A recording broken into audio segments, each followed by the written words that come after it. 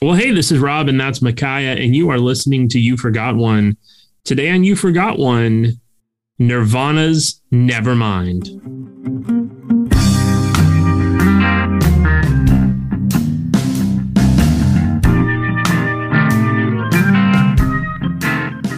Micaiah, we originally did this episode, an interview with our friend Gillian Gaar about the seminal grunge rock album as a bonus episode for the 30th anniversary. And what we concluded at the end of the bonus episode was this should be in our list. This is a top 100 album, which is an interesting thing to say because neither one of us had this album on our season 1 list. And I think going into the recording, we were both pretty set that it would take a few seasons of the podcast for us to nominate this album. But last fall, as you and I each spent a week listening to this album consistently, I think we were won over by how surprisingly good this album is, and in many ways, how it holds up over time, maybe much more so than any other album that falls within that classification of grunge rock. For our listeners, Micaiah, give us a little background. What do we need to know up front? And also help us understand why we are essentially replaying an interview that we originally did as a bonus episode as part of our season 2. All we need to know, what's there to say? Came out in 1991. It's the second album from Nirvana. It's one of the few albums we'll be talking about that's gone diamond. It has sold so many copies. And it's kind of a generation defining album.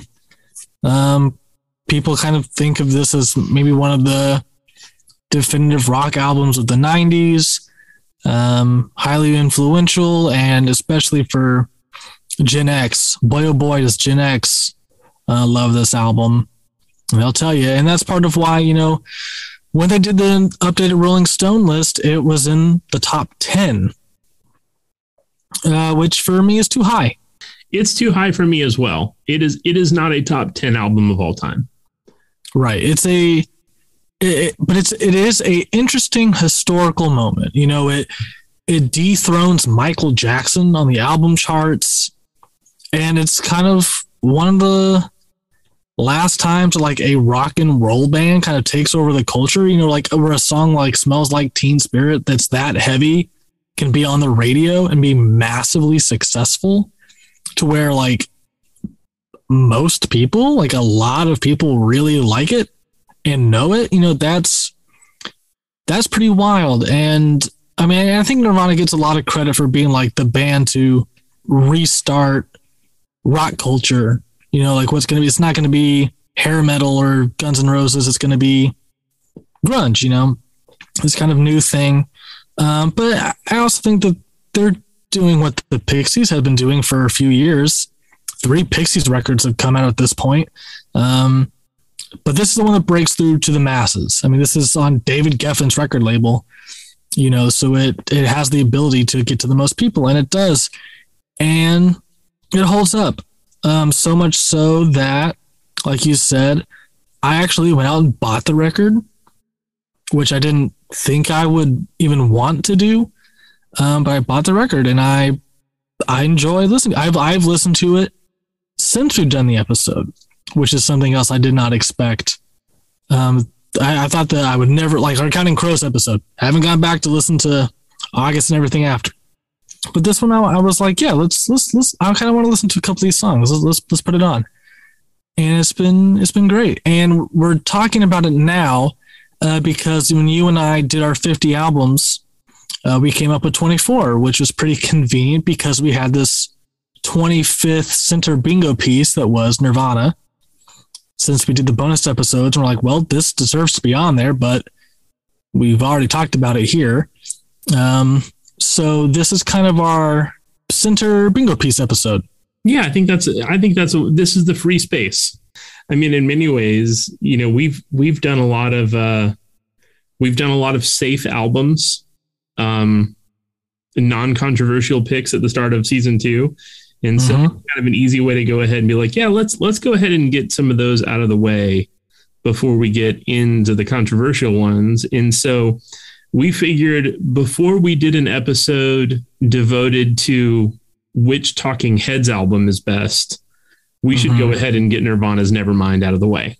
So we're going to go now to our independent record store of the week and a message from our sponsor, Anchor. And then when you come back, you will hear an interview that Micaiah and I did with our friend Gillian Gaar back in September of last year.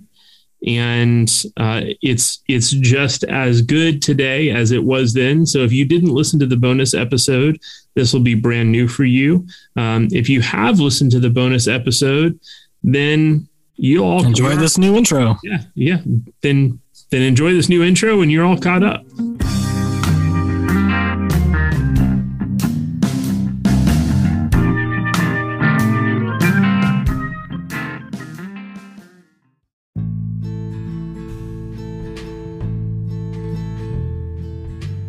Hey, this is Rob, and I want to tell you all about this week's independent record store of the week.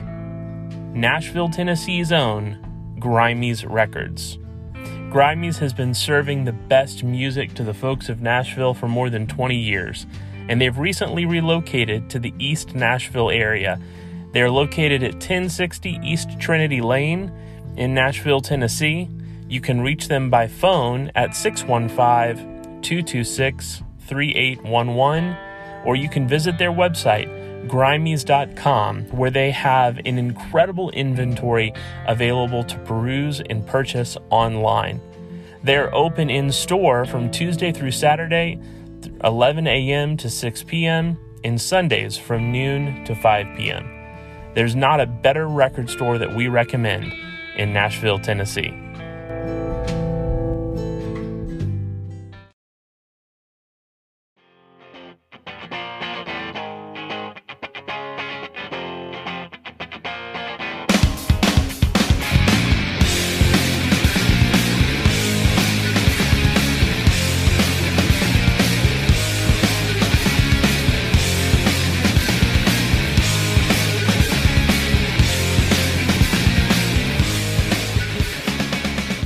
Gillian, tell us about how you first discovered Nirvana. What was your pathway in to this band, and why are they so meaningful to you? Well, it's funny because the first time I heard them was when I was assigned to do the review of the Sub Pop 200 collection that came out at the end of 1988. And I was excited about that because it meant I could get a free copy of the box. It was 3 EPs in that incarnation. And Nirvana had a song on there called Spank Through, and I didn't like it.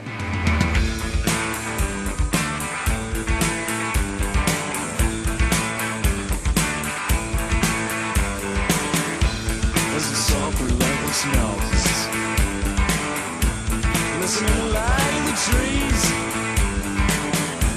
and the flowers sing timely, and the birds fly happily. We're together once again, my love. I need you back, oh baby, baby. I can't explain just why we lost it from the start. Never without you, girl, you only break my heart.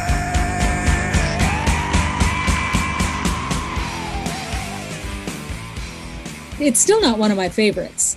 And, and I honestly don't think it would make anyone's top 10 Nirvana songs list.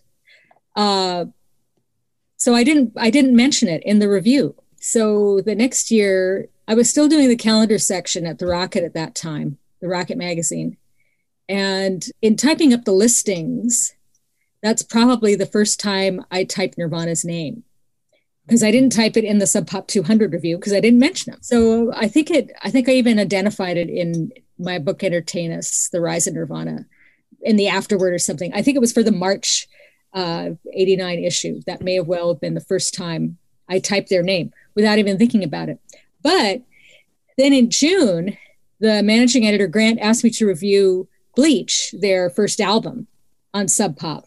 And I did like that one. What I liked, and it's interesting looking at it now, or looking back at it, how it seems to sort of foretell where they may go, because of course About a Girl is the obvious thing that everyone always mentions. And, probably they always say Beatlesque when they talk about that song, which it is.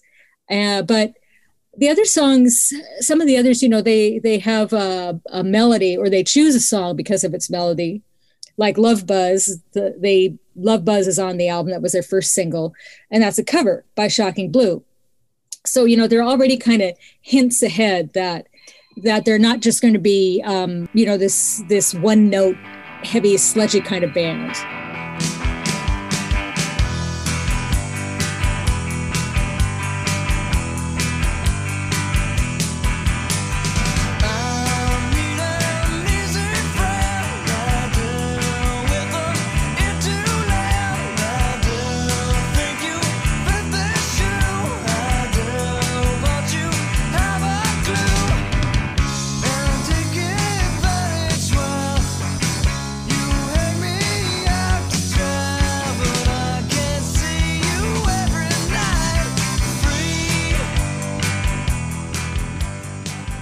Other than that, I didn't pay an awful lot of attention to them because I was it seems strange to say this now, but I was interested in kind of more off the wall and weird bands.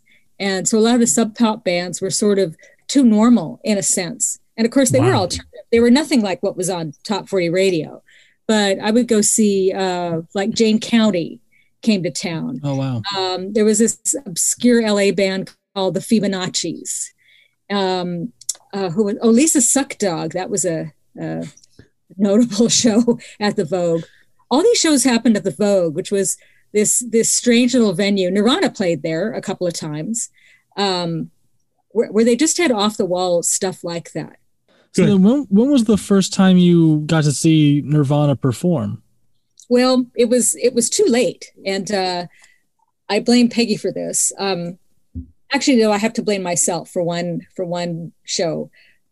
My first show, I should be telling you that it was in August 1989, because I was at a show at COCA, the Center on Contemporary Art.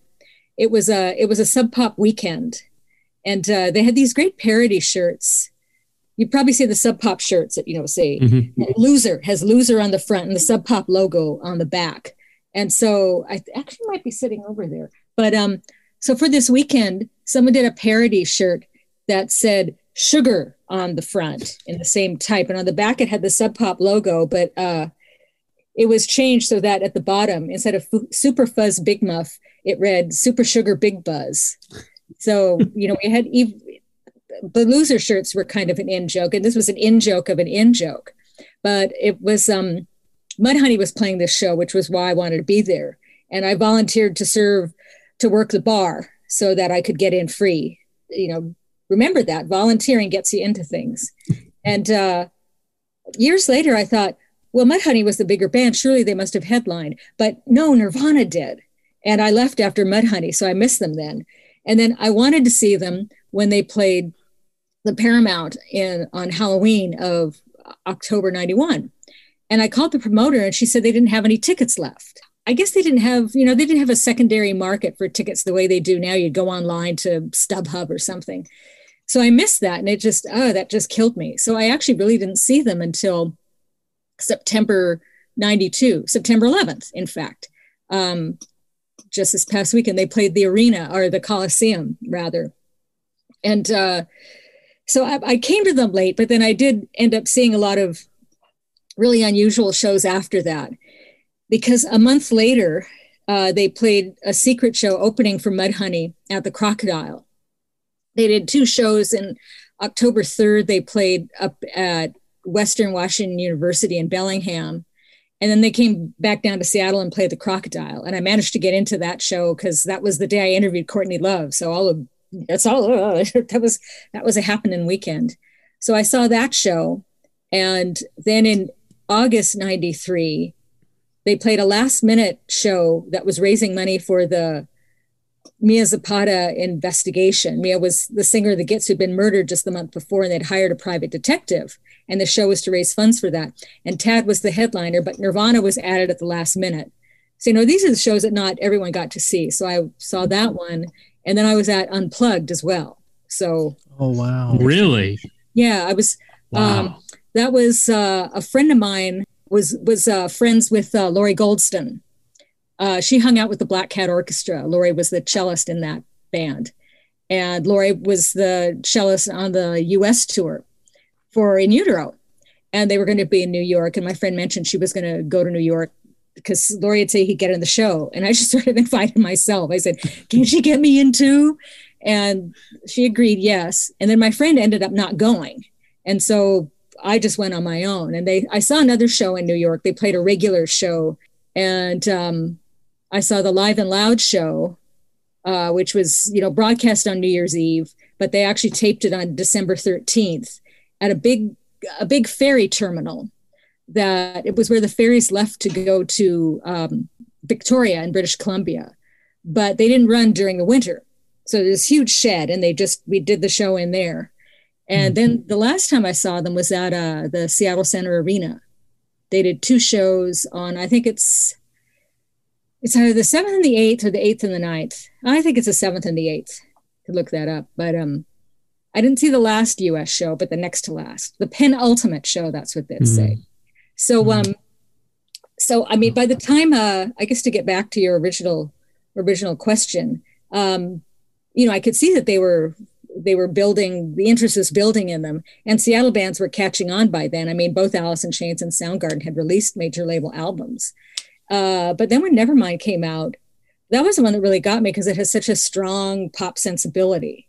That's what I think makes them different from the big 4, as I call them: Nirvana, Pearl Jam, Soundgarden, and Alice in Chains. Pearl Jam to some degree has some pop in there, but I still think of them as more hard rock. But Nirvana, I mean, especially on Nevermind, it's unmistakable. You could, without the fuzzy guitars, they could just be a straight pop song, some of those.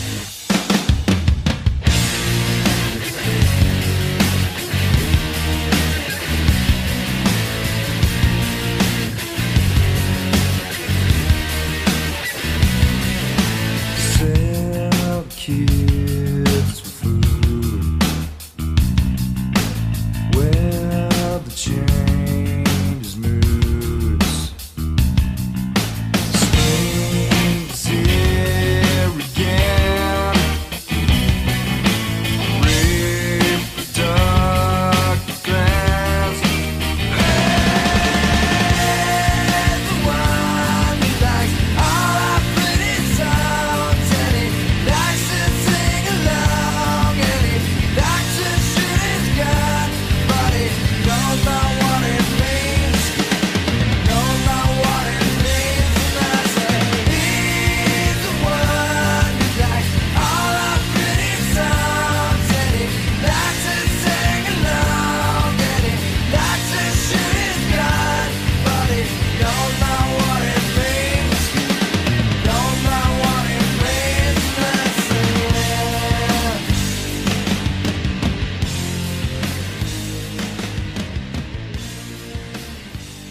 One thing about that time, that fall, I guess that'd be 30 years ago, and into the next year, 92, living in Seattle was kind of like being in college again, when you'd walk around the campus and out of the dorms, you'd hear whatever the popular song was, the most popular song amongst young people. You'd hear that song as you just pass by the dorms, especially in this, warmer weather, everyone's windows are open. And that's what it was like in Seattle. You'd be walking around, and you're not on a campus. This was just in my neighborhood, which is, where the cool and hip people supposedly live, or the supposedly cool and hip people live. It was coming out of all the apartments. Wow. You'd be hearing, especially Nevermind, but the other Seattle bands, and all kinds of bands. All kinds of bars were playing Nevermind. Sports bars would be playing Nevermind. Gay bars were playing Nevermind. And people, they'd have a tape, and they'd be playing the album, and it would end, and they'd just turn the tape over and play it again. It was saturating the whole city. Well, let me ask this question, because this is something that Micaiah and I have gone back and forth a lot in the last 24 hours talking about this album. And of course, we have an age difference. So I'm 40 and Micaiah's 30. So I can distinctly remember when Nevermind came out. I remember that first big hit. I remember when, Smells Like Teen Spirit debuted on MTV. I remember how quickly the album kind of became inescapable, that it broke in a way that I had never in my life to that point experienced an album break. That it went from a band that no one knew about to suddenly being everywhere instantly. Yeah. Or at least it felt that way to me. You had the experience of living at home base when that all happened, because you were living in Seattle at the time. So you were also experiencing, to a certain extent, kind of the slow bubbling of this scene and of these bands that, kind of the weird, almost incestuous relationships between all these bands of, shared drummers and guitar players and, who dates who and all of the just relationships within that scene. And then one by one, as you said, sound, as you wrote in the article, Soundgarden had signed to A&M, Alice in Chains had signed, Screaming Trees. Like there are bands that were a part of this group, part of this scene, part of this culture of the city at the time, that all started to kind of break into major labels. And so one of the things that we've been trying to wrap our heads around as a band that started out on Sub Pop, and of course Sub Pop has released albums from many different artists, but Sub Pop at its heart is a Seattle record label. And so many of its greatest artists in its history have had a very close relationship, if not necessarily being from Seattle, have had a very close relationship to that community. And Sub Pop really comes close to bankruptcy in early 1990. A financially mismanaged record label. There are rumors of Capitol Records buying out the record label. There are rumors of Atlantic Records buying out the record label. And there are a number of bands at this time in Seattle, a part of this scene, who all kind of jumped ship from Sub Pop around the same time, with this, kind of underlying reasoning being that, like, oh, this label's about to go under. We better find a life raft somewhere. And so I think it does kind of give a reasoning outside of just greed or desire for a larger stage for why some bands may have left. But Nirvana goes from being a Sub Pop band that has a pretty small but loyal following in Seattle to suddenly releasing this album on DGC, which is essentially Geffen Records. It explodes. And there's no looking back at that point. And so I guess my question is, as someone who was there during that period of time and lived through it, was there any pushback to that? Were there people in that area at the time? Were there people in that scene at the time that kind of saw them as sellouts? Was there any kind of discomfort with how quickly they had gained this kind of national and then global popularity?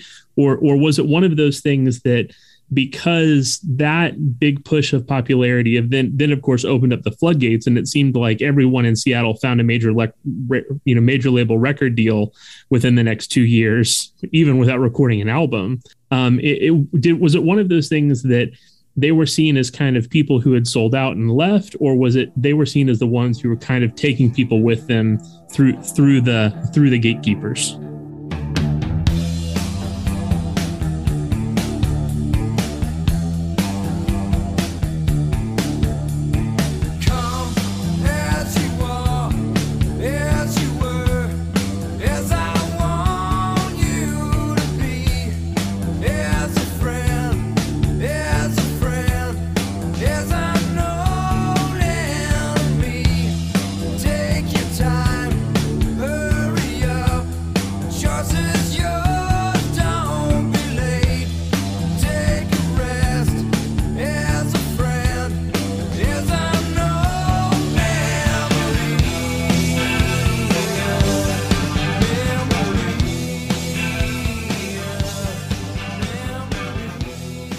Well, you know who was really uncomfortable about the success of the band and who worried about the selling out type of thing? You know who that was? Kurt. Yeah, big time. And the other two guys to a lesser extent. I've been reading some stuff, and maybe this was to Rolling Stone, I think, when they first did a story on them, on Nirvana, as they were getting big. This is before the cover story.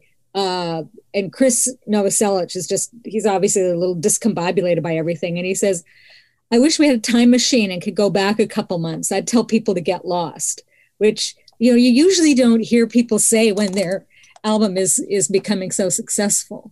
He and Dave learned to roll with it pretty soon, but, there was Kurt self-conscious enough about it that when they were on the cover of Rolling Stone, he wears the T-shirt, corporate magazines still suck, which I thought was a nice touch.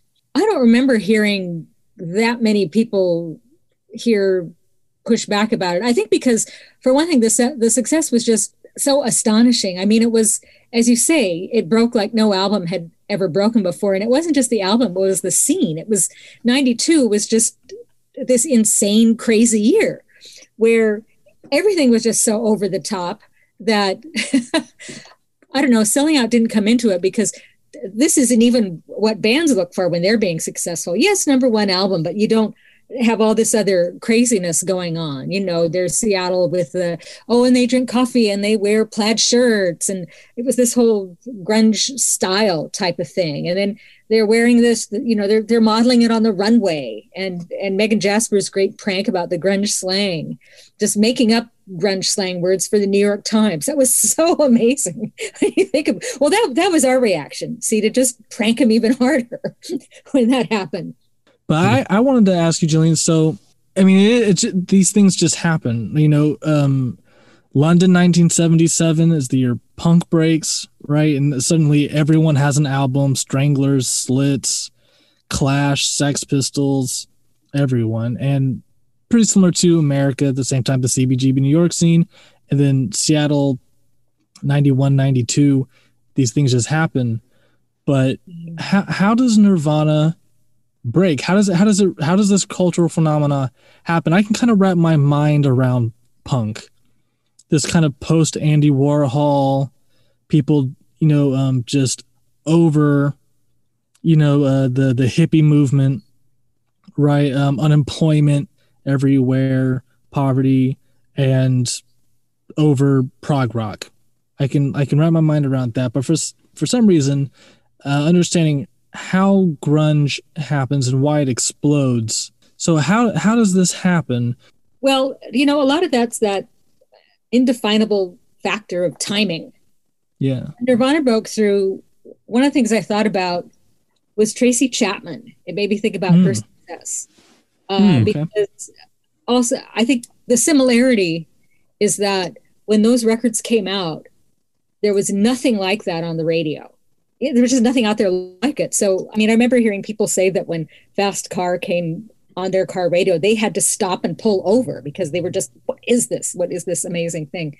Mm-hmm. And I think Nirvana was similar in that there was nothing like that on the radio. Certainly in the previous year, there hadn't been, or a couple years. They were talking about hair metal, and those were the big bands those were the bands on the charts, but you had a lot of soloists. Like in this piece I wrote, I mentioned Garth Brooks he had Rope in the Wind. That was a huge album, 14 million eventually. And I'm not sure if Madonna had an album out there. But, like kind of big mainstream pop acts were big, and solo singers and these hair metal bands. And there was nothing like Nirvana that had that kind of authenticity. And I think in Nirvana's case also, they just had really strong hooks underneath. I think that's the other key, because they were influenced by the Pixies and they were influenced by Sonic Youth, but none of those bands write conventional pop songs. I mean, you can put them side by side and it's obvious. And those are the kind of people I think that would say, oh, Nirvana sold out because they built on this and just made it more commercial.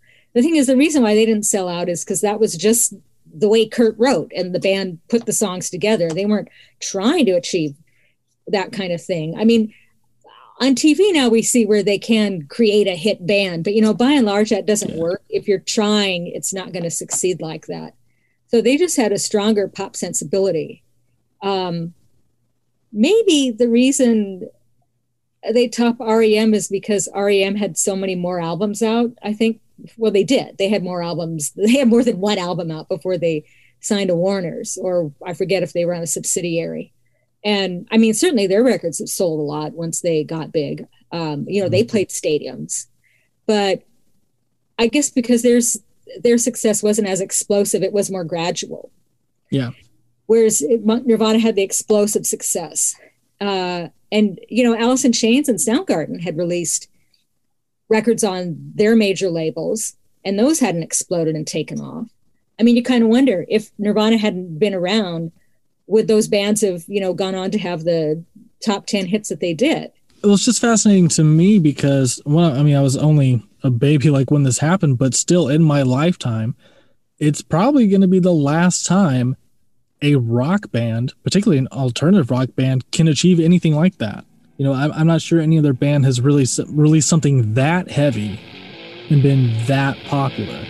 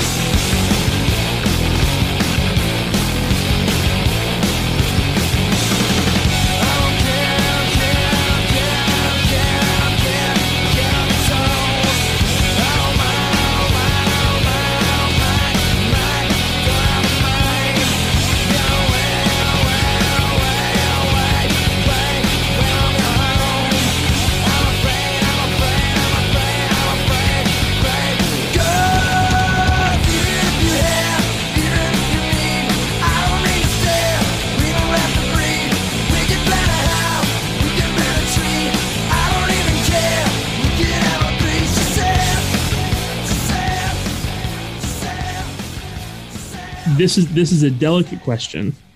In my lifetime, I'm 40 years old. In my lifetime, Kurt Cobain is the only music star whose death has been as culturally significant. I mean, there's no one. There's outside of like world political leaders. There's no one else in my lifetime whose death was as culturally significant as Kurt Cobain's death was. And I wonder how much that also impacts in the last 26 years.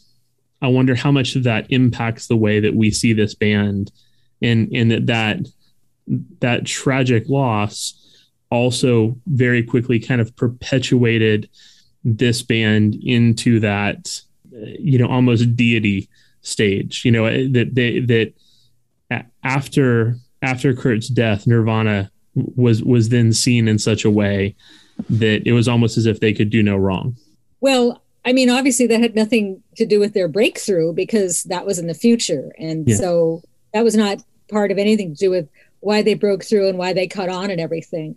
But after his death, well, yeah, I mean, obviously that becomes part of it. That becomes part of the story. It's inevitable. And it was, was it the first opening? When they first opened the Nirvana exhibit at the Museum of Pop Culture, which was then called the Experience Music Project, I think it was Dow or somebody in one of the talks that they gave during this big event was saying, trying to play down the tragedy, that's not what's important, and focus on the good times or something along those lines. And I thought, well, it's a tragedy that gives it resonance, really. That is so much a part of the story now, and people looking into kind of reading foreshadowings of doom in the things, which certainly are there in Utero. I mean, the band members themselves have said that. And I think there's part of them that's uncomfortable with that album because of all this stuff. But even, and I quoted this in my piece, I even think that chorus in Teen Spirit is kind of spooky, because I was reciting the lyrics for my mother because she could never understand the lyrics really in rock songs.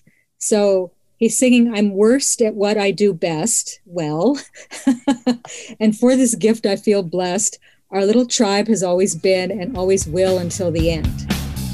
I'm worse than what I do best for this gift of being blessed. A little through, it's always been, always will until the end.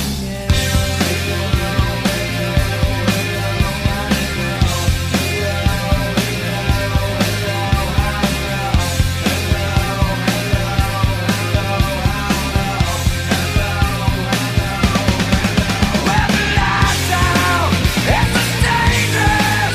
Here we are now, entertain us. I'm just stupid and contagious. Here we are now, entertain us. I'm alive. Of course, he wasn't consciously thinking that or writing that, obviously, when he did it. Although he did always have, he did always have that depressive side. Maybe that also adds to it, because it wasn't like they got successful and then he became depressed and did drugs. That part was already there. I don't know if he was ever officially diagnosed as depressed. Although I remember Courtney Love did an interview in which she mentioned he took Prozac, and you need a prescription for that. So that presumes a diagnosis. But, he had a kind of moody, depressed personality before Nevermind. That situation exacerbated it, I think. But that was there before. And, there was a darkness in the lyrics throughout. There was also a lot of humor.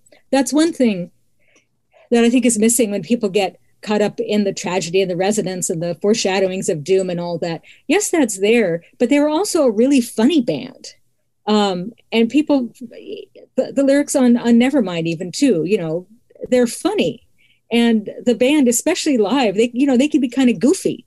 So that part people forget. They think, oh, he was just this depressed drug addict. Well, that's not the whole story.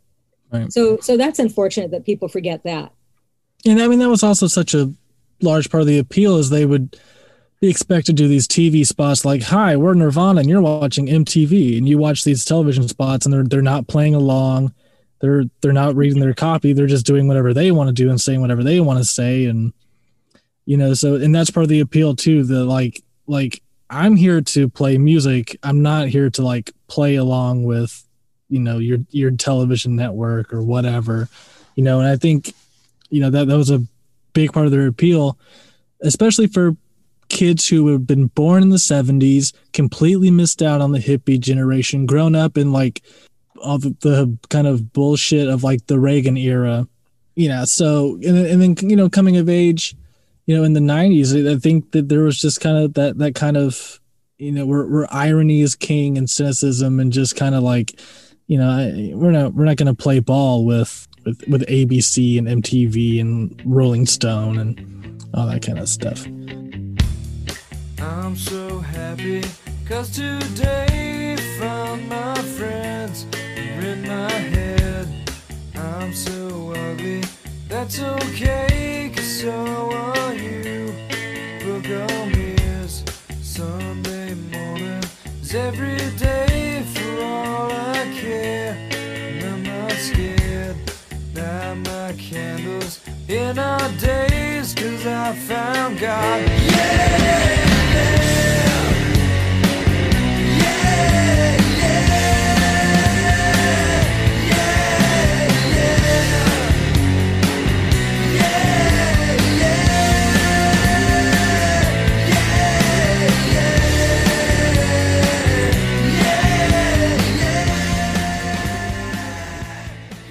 His heroin use starts escalating at the time of Nevermind's release. But what was striking to me was that he was finding all the work he had to do in the interviews too much before the album had even come out. I found an interview in the Rocket magazine, in their September issue, which means the writer had to talk to him in August. The album isn't even released yet, and he's already complaining about the amount of work he has to do. Every day is Nirvana business now, and he's complaining about that. And you just think, oh, you have no idea what's coming. Yeah. Because then a few months later, there's the onslaught. And so I think that pressure and maybe his depression, that leads to him escalating his heroin use. And then he has two problems. he still has his depression, and now he has his drug addiction to deal with. So it didn't resolve anything. It just gave him another problem. Yeah. So and one doesn't solve the other, one exacerbates the other. There are a lot of ways in which we do revisionist history around this band in the aftermath of Kurt's suicide. But I also think that there is a skyrocket breakthrough that has nothing to do, at least on the surface, that has nothing to do with his drug problem or his depression. Like, I mean, it is the sheer talent of this band at this time. But there are a couple other, and again, this is timing, but there are a couple other cultural elements at play. And I want to ask you to talk about one of them, and that's the video, the music video for Smells Like Teen Spirit. And for someone who can remember being an 11-year-old, being a 12-year-old, when this video came out, the only thing I can compare it to in terms of MTV was 1983, the end of 1983, when the Thriller video comes out for Michael Jackson. That's the only other comparison I can make, because there's about a 6-month period of time where MTV is playing an 8.5-minute long music video twice an hour. So if you take away commercials, they're doing 42 minutes of actual programming an hour, and they're devoting 17 minutes of that to one video. And you think about it, that essentially means that 33% of MTV's programming every hour, every day for 6 months was Michael Jackson's Thriller. And that's the only other thing I can compare it to, what it was like when Smells Like Teen Spirit hit MTV at the beginning of 1992. Can you tell us a little bit about that and just why the music video for this song was such a big deal, and why it helped cement not just this song in this album, but this band as this kind of cultural touchstone of the early 90s? Well, certainly the song was doing well on radio, was performing better than the label expected, and that was happening. But I know Mark Katsu was doing promotion for the label at the time. He said, it was the video that put it over the top. And it really did. And I remember when MTV first went on the air, and they used to show videos, they showed music videos all the time. But I found that my favorite videos were usually just performance videos. And sometimes you like a good, fun, extravagant video, but the ones I tended to watch a lot were pretty much straight performance. And that's basically what Teen Spirit is. It's a performance video, and there isn't a lot of, exotic costumes, and they're not in Brazil with girls in bikinis or anything like that. Although they do have cheerleaders. But what Dave Grohl described it as a pep rally from hell. And I just think it would appeal to the target audience, because you could see these kids going crazy in a high school gym. And like every kid probably wanted to do when they were at a pep rally, or that you wish you could do. So I think it just tapped into that sort of wild side. As indeed, even the director of the video found it hard to control, because he wanted the kids to come out of the stands at a certain time. But eventually they just got fed up and are just running around and knocking things over and stealing the instruments. And the band was just going along with it, thinking, hey, this is great. This is mayhem. We like this. But so it just tapped into the feelings of that teenage audience. I think that's partly why it went over. For a man whose hair is covering his face the whole time, that the look of his face is still ingrained in my brain forever, and anyone who's ever seen the video. Yeah, he's backlit, his hair's in his face, but it's like just this most perfect image of who he is, what the band is, what music's going to be for, the next 48 months or whatever. It's a really striking image. And I think it might be the most influential or popular music video that doesn't use dance, animation, or sex as a gimmick.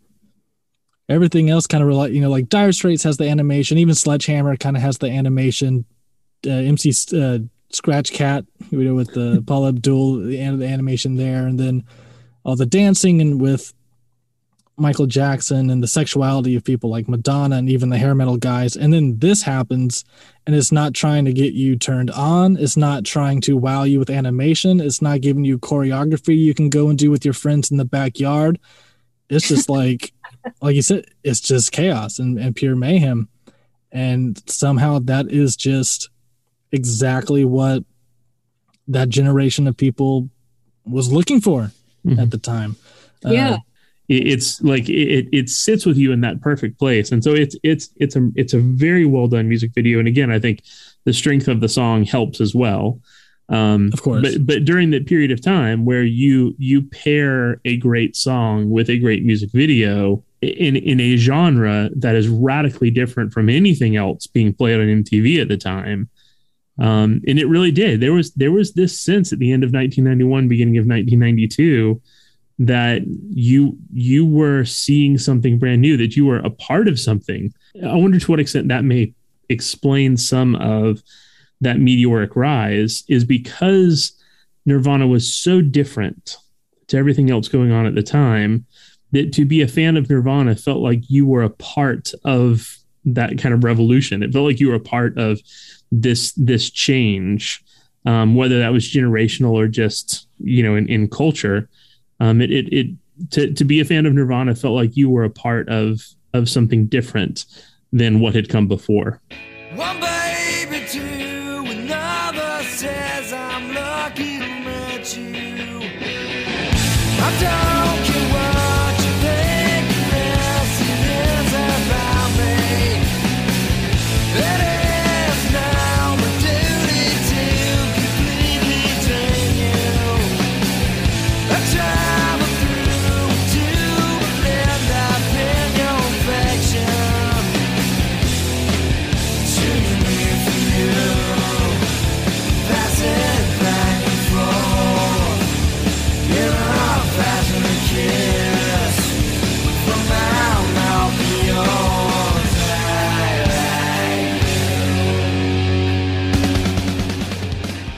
Yeah, it's something more forward thinking. Mm-hmm. I mean, it didn't pan out like that ultimately, I don't think. But you thought there was, this huge shift has come and the new generation has arrived. But then the change didn't end up being quite as much as you thought, and kind of sank back down. But there was kind of a freedom. I think people that like the band, you said you like Nirvana, you're not on the sidelines anymore.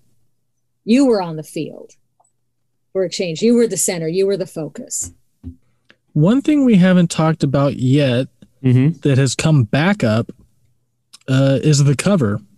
One of the most iconic covers in rock history. I mean, like, it's now it is Dark Side of the Moon, Sgt. Pepper, or Abbey Road. It is one of this just iconic album covers. Yeah.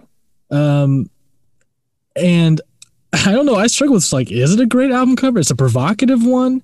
It's one we all know. I don't know. I don't know. It's easy to love the Sgt. Pepper album cover. I don't know if I love the Nevermind album cover, but it certainly is fascinating, and it comes back up in the news every so often. And with the 30th anniversary, it's back in the news again.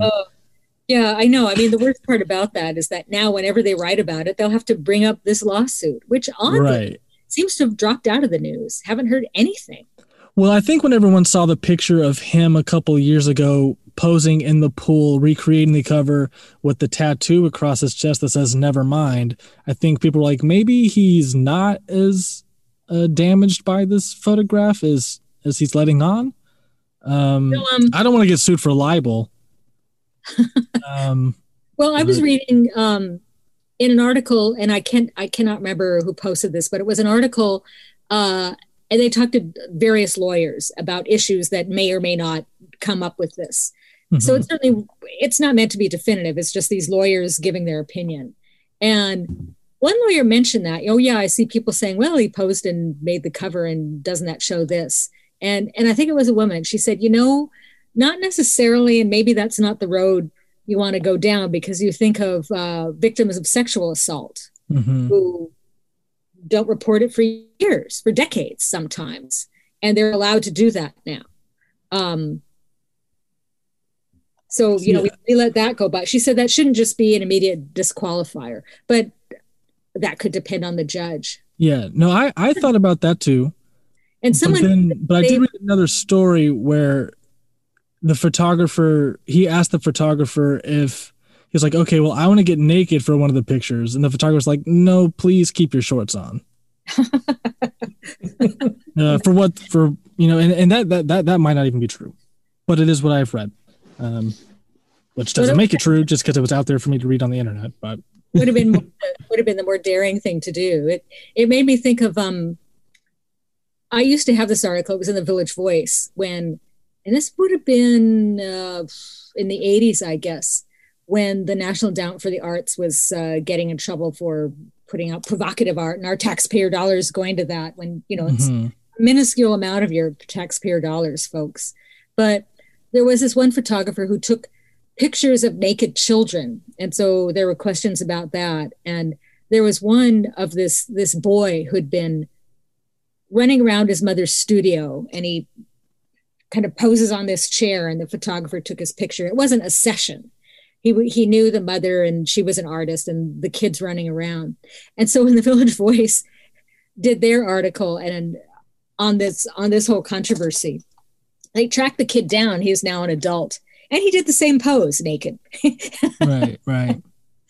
Of course, that wasn't something that was ever on an album cover and is universally known. And one of the most famous images in the history of recorded music. But yeah, to get back to the album, I mean, aside from what's happened now, I thought it was great. Yeah, I mean, I can't think of a more immediately recognizable and as evocative an image that again is so well known across that period of time. There's nothing else from the first 5 years of the 90s that you look at and you're like, oh, that's what the image should be. Nevermind's cover is tops, I think. Without any words, I got so high, strapped till I bled. Love myself better than you. Know it's wrong. What should I do? The finest day that I've ever had is when I learn to cry on the man. Love myself better than you. Know it's wrong. So what should I do?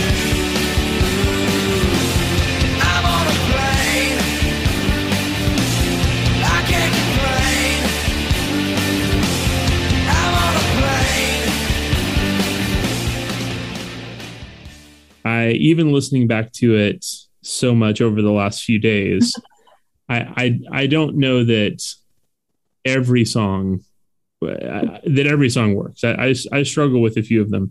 I will say I constantly forget how diverse an album it is. That it doesn't have just one sound, and I think it's easy because "Smells Like Teen Spirit" is kind of the definitive song from the album. I think it's easy to think, that you're going to get, 12 or 13 tracks of that. And then when you listen to it and you realize how different these songs are. Mm-hmm. And even thinking about, if you're listening to this on vinyl, which I think so much of the way we process records, because we think about greatest albums, we have the tendency to begin on vinyl. And on vinyl, if you look at a side 1, side 2 of this album, you get "Smells Like Teen Spirit" as the first track on side 1. The last track on side 1 is "Polly." You get this like very different bookends to just one side of this record, and so I'm immediately reminded again every time I listen to it how diverse in terms of the style of music you hear on this. And again, another one of the areas where that separates this band out. Yeah, But even as much as I love Nevermind, you mentioned diversity, and when you think about it, Bleach and Nevermind and In Utero they're all very different albums. Very different albums. I mean, there's quite a diversity there. I know I think this was Kurt, maybe it was in the last Rolling Stone interview. He was saying how, he thought they were using the Nirvana formula too much, or the Pixies formula, you could say, with the quiet verse and loud chorus. And he just wanted to do something different. And he looked at how the Beatles had gone from the Please Please Me album to Sgt. Pepper in that's 4 years or whatever it was. And he wanted Nirvana to make that kind of leap. And they didn't make a leap that dramatic, obviously, but still the three albums are quite different. I mean, they do show a progression and a difference. And yeah, one wonders what might have come next. Underneath the bridge, top has sprung a leak, and the animals I've trapped have all become my pets, and I'm living off of grass and the drippings from the ceiling. It's okay to eat fish, 'cause they don't have any feelings. Something in the way,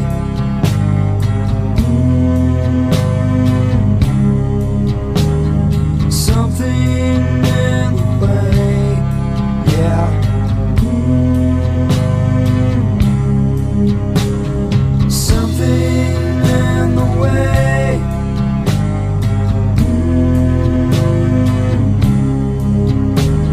Something in the way, yeah.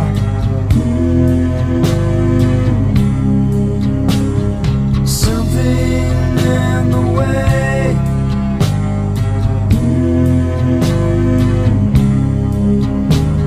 Something in the way, yeah.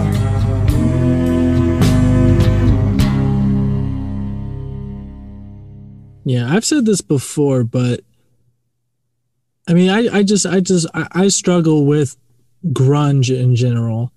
But Nirvana, for me, just like being told since I was a kid that like Nevermind's the best album to come out in my lifetime makes it hard to approach it. You know what I mean? It's just like, I don't know. I don't think so. You know what I mean? So it has so much built up before I even have the chance to get to it. Listening to it, man, like that side one is real strong. Like that, it's about as strong as a side one to an album can be. Mm-hmm. You know, Teen Spirit, your ultimate opener, and as you know, as someone who didn't even like Nirvana, it's like it is the turning point. And if you're a guitarist and you play guitar, anyone who's bought a guitar, owns a guitar, tried to play a guitar, it's the moment where everyone, the first thing you try to learn is Wild Thing. And then after Smells Like Teen Spirit, everyone's trying to learn actually Smells Like Teen Spirit instead of Wild Thing. You know what I mean? Like it's just, it is ingrained, even if I'm not seeking it out. Mm-hmm. So going back and like listening to it for myself, like getting into that side one, like, wow, and Bloom, Lithium, like, that entire side one is just really, really strong. And I don't think the second half is as strong as side one, but I think it's paced really well. Yeah. So you get things like Drain You, which is really great, really exciting. And you can say like, oh yeah, people are going to be ripping this off until about OK Computer. Like Blur's going to rip this off, even if they're saying it's ironic. All the Brit people, everyone has like, yeah, okay, I get this. And in a similar kind of thing, like was it In Planes or On a Plane? On a Plane, which is a great one.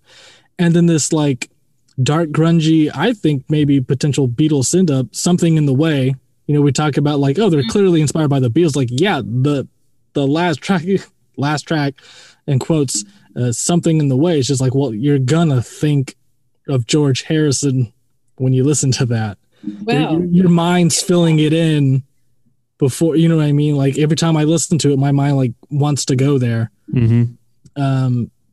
And then like the actual final track, the bonus track, if you have the original record or the tape, just like that, like, oh no, we're still the guys who did Bleach. Like we're still, maniacs. We still have this like hardcore ethos in us. Yeah, which I really enjoy the final track. I think it's like both endings, the kind of ending and epilogue are two great ways to end an album.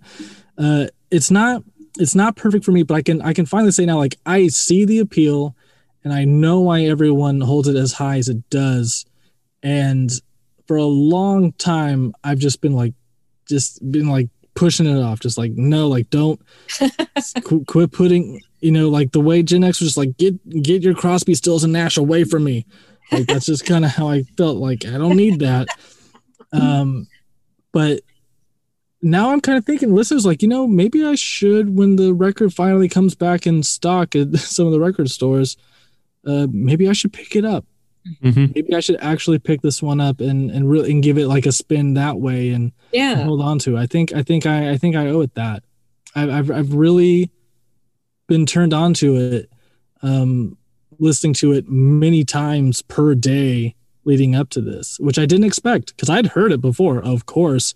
Yeah. And I've just been like, whatever, guys. But I don't know, something about getting ready for this podcast. I was like, I got it. I totally got it. I don't know if it's just because I turned 30 recently and maybe that trigger.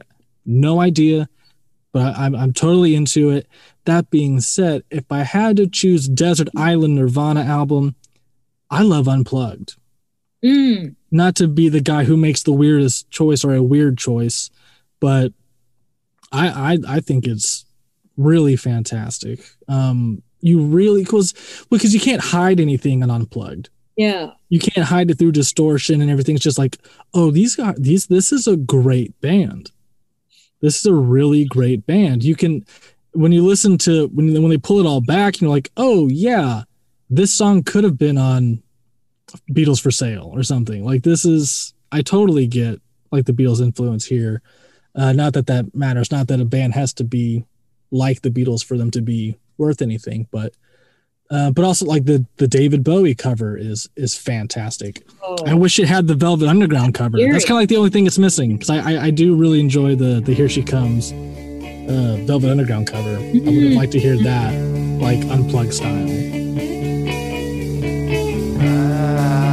Shiver comes down now. Shiver comes down now. Shiver comes down now. Shiver comes down now. Shiver comes down now. Shiver comes down. Oh, she looks so good. Oh, meet in the woods, she says so.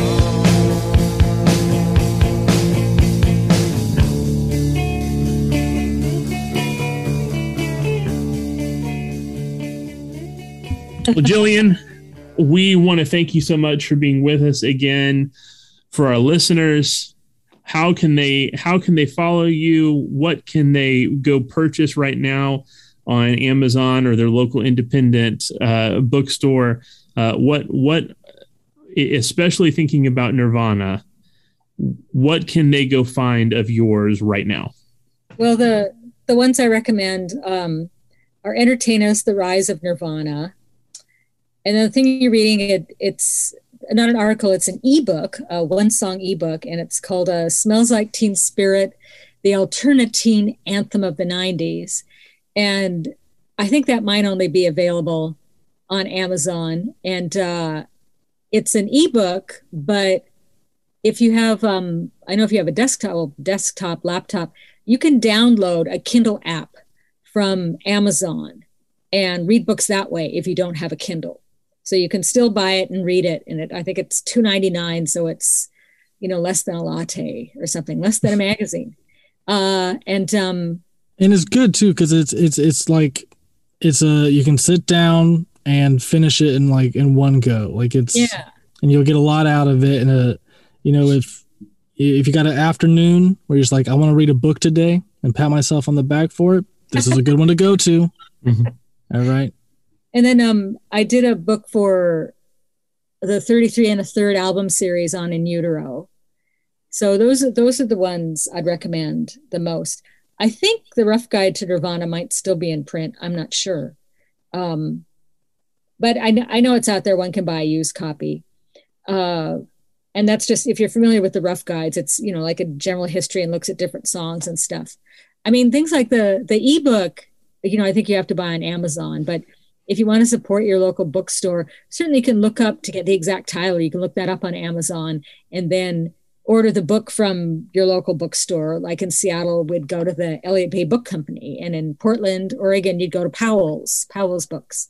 But so, yeah, I always recommend people go to an independent bookstore. They're supposed to be able to order everything.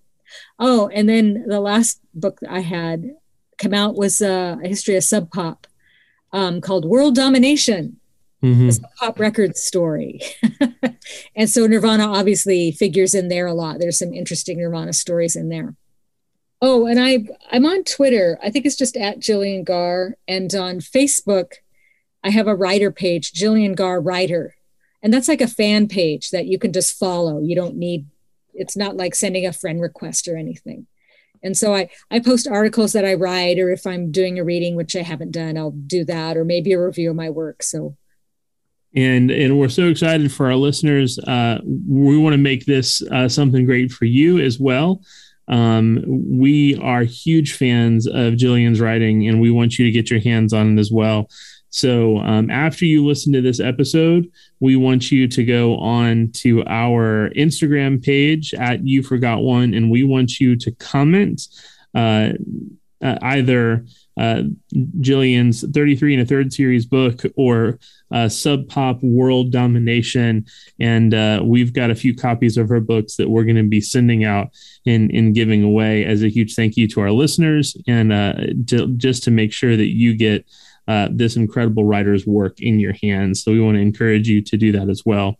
Gillian, thank you so much for doing this again. What a treat to be with you and hear kind of an up close and personal view of Nirvana and of Nevermind, this phenomenal album. So thank you so much for being with us. Well, thanks for inviting me. It's always a pleasure.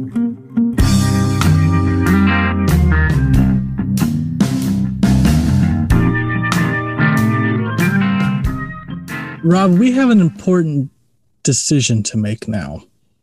We've talked about this album for a really long time, and for two people who came in being like, I don't know if it's really a 100 greatest album, I don't know how long it's going to take me to even nominate it as a potential one, we spent a long time talking about how good this album is and how important this album is. Yeah. And really not saying a bad thing about it. I think everyone can agree it's pretty front loaded, and side 2 isn't as good as side 1, but there's still a lot to love on side 2. And the album, the band, the videos, their cultural impact is just enormous. Not just because they sold so many records, but it was a genuine cultural revolution, which not a lot of albums have generated. Very few. Yeah, and this is what I kept going back to in my mind as we were talking with Gillian. This is not a personal top 50 favorite album for me. There are easily 50 albums I enjoy more and love more and go back to and are personally important to me. Siamese Dream by Smashing Pumpkins is a more important album to me than Nirvana's Nevermind is. That being said, I don't believe that we can deny that this is one of the 100 greatest albums of all time. I agree. Now, I don't know what we do with that, because when we started doing these bonus episodes in between our season, I don't know that I was expecting us to be adding albums to our lists, but I think that's where it is. And I want to quote, we've talked a lot about me being, a late Gen Xer and you being a millennial, and the differences in that kind of cultural experience in our generations and how we experience this album. But at least you were alive and can remember, early years of your life that where this was music you heard and encountered. Well, and I even vaguely remember Kurt's death. And like there's somehow not only is the music ingrained, but like the Courtney Love relationship, Francis being born, and like, I mean, like a lot of like that, the tabloid kind of stuff. Like, I don't remember learning my ABCs, and I don't remember learning about Kurt Cobain and Nirvana and all the tabloid stuff and the music, but I have that information. I don't know how, I don't know when, but it's been with me for so long. It was just so around me and so immersive that like it's just information I know. Yeah. Somehow I know Kurt Loder, right, was on TV talking about, the Kurt Cobain's death, like it is in here. I don't know how it got there, but that's just how just inescapable all this Nirvana fever was. Yeah. And I think as well, when his body was found, the very, it wasn't an organized thing. It was a very kind of just organic response as the fans in Seattle gathered together at the park, and Courtney came to share her love and support with them, and ended up reading out loud the suicide note. And so, I mean, I can still remember the shakiness in Courtney's voice as she read the suicide note out loud, and then responded within her anger and brokenheartedness as she screamed, as she screamed to screamed in response to his suicide note as she read it out loud to this park full of people. And again, all of that was on MTV News. And so it's a strange thing to remember. Load up on guns and bring your friends. It's fun to lose and to pretend she's overboard and self-assured. Oh no, I know a dirty word. Hello, hello, hello, hello, hello, hello. With the lights out, it's less dangerous. Here we are now, entertain us. I feel stupid and contagious. Here we are now, entertain us. I'm worse at what I do best, and for this gift.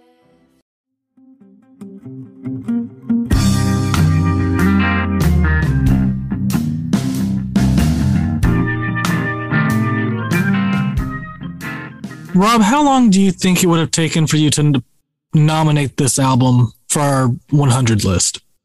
Had we not had this conversation with Gillian? By season 3,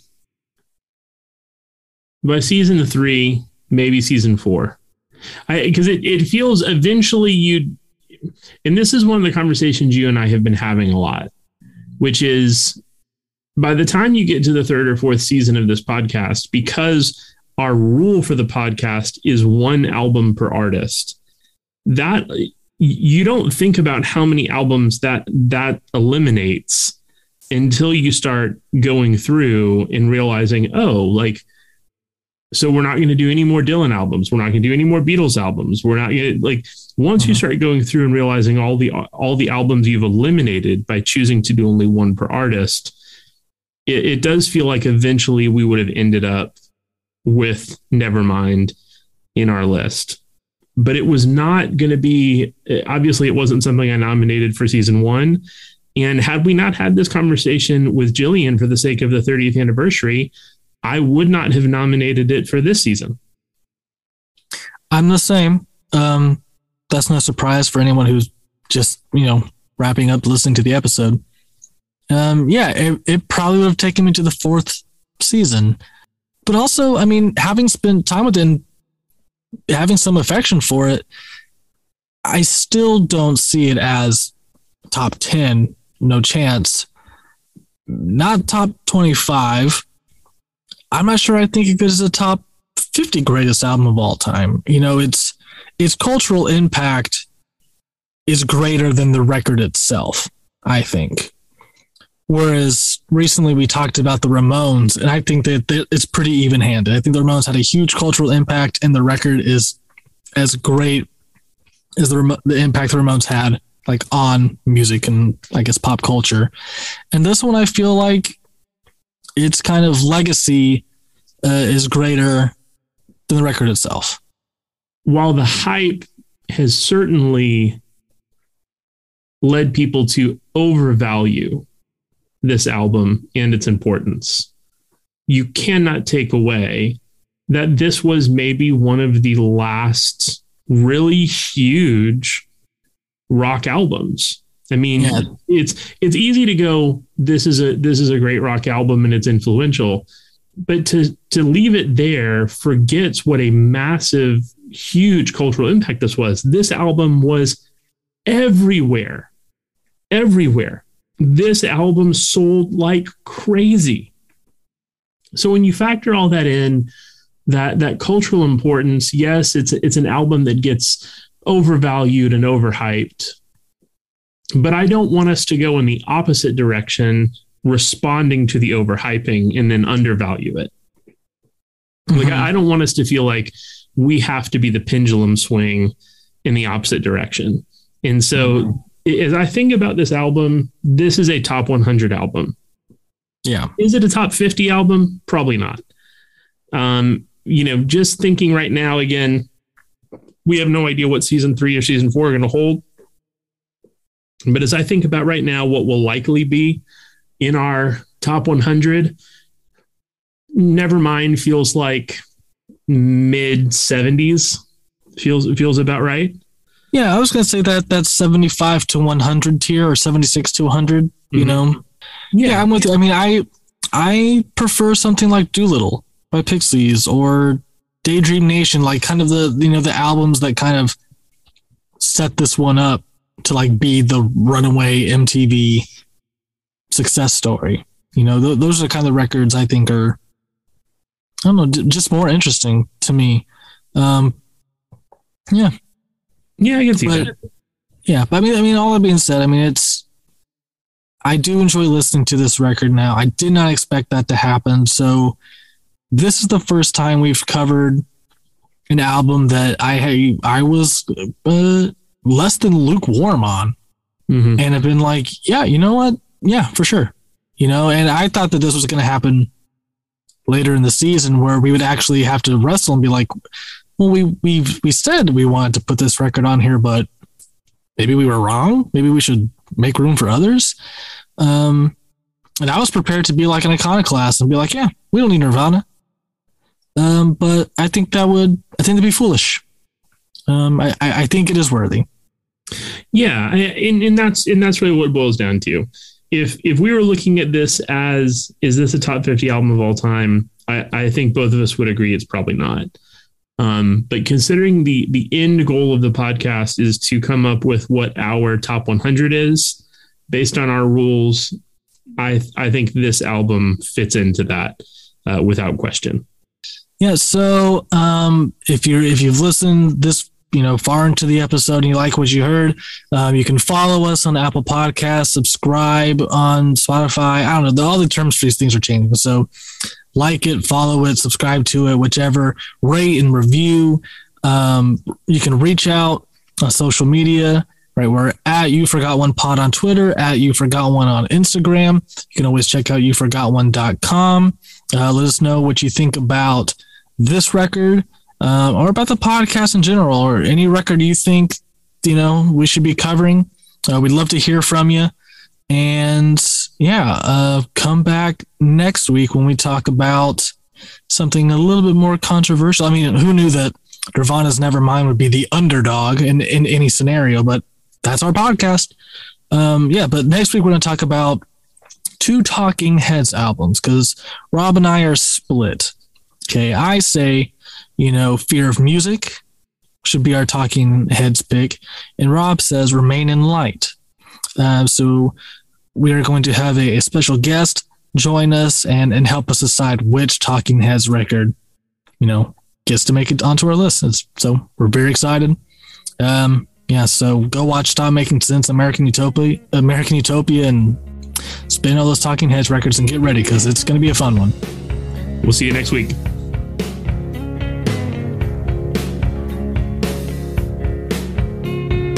What else should I be? All apologies.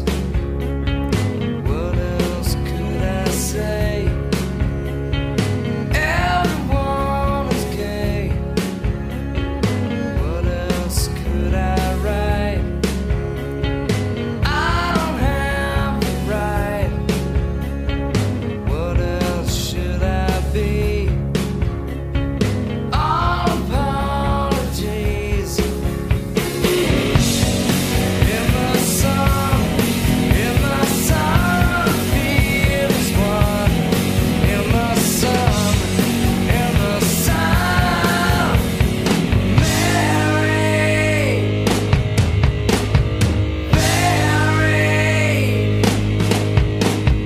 I wish I was like you, easily amused. Find my nest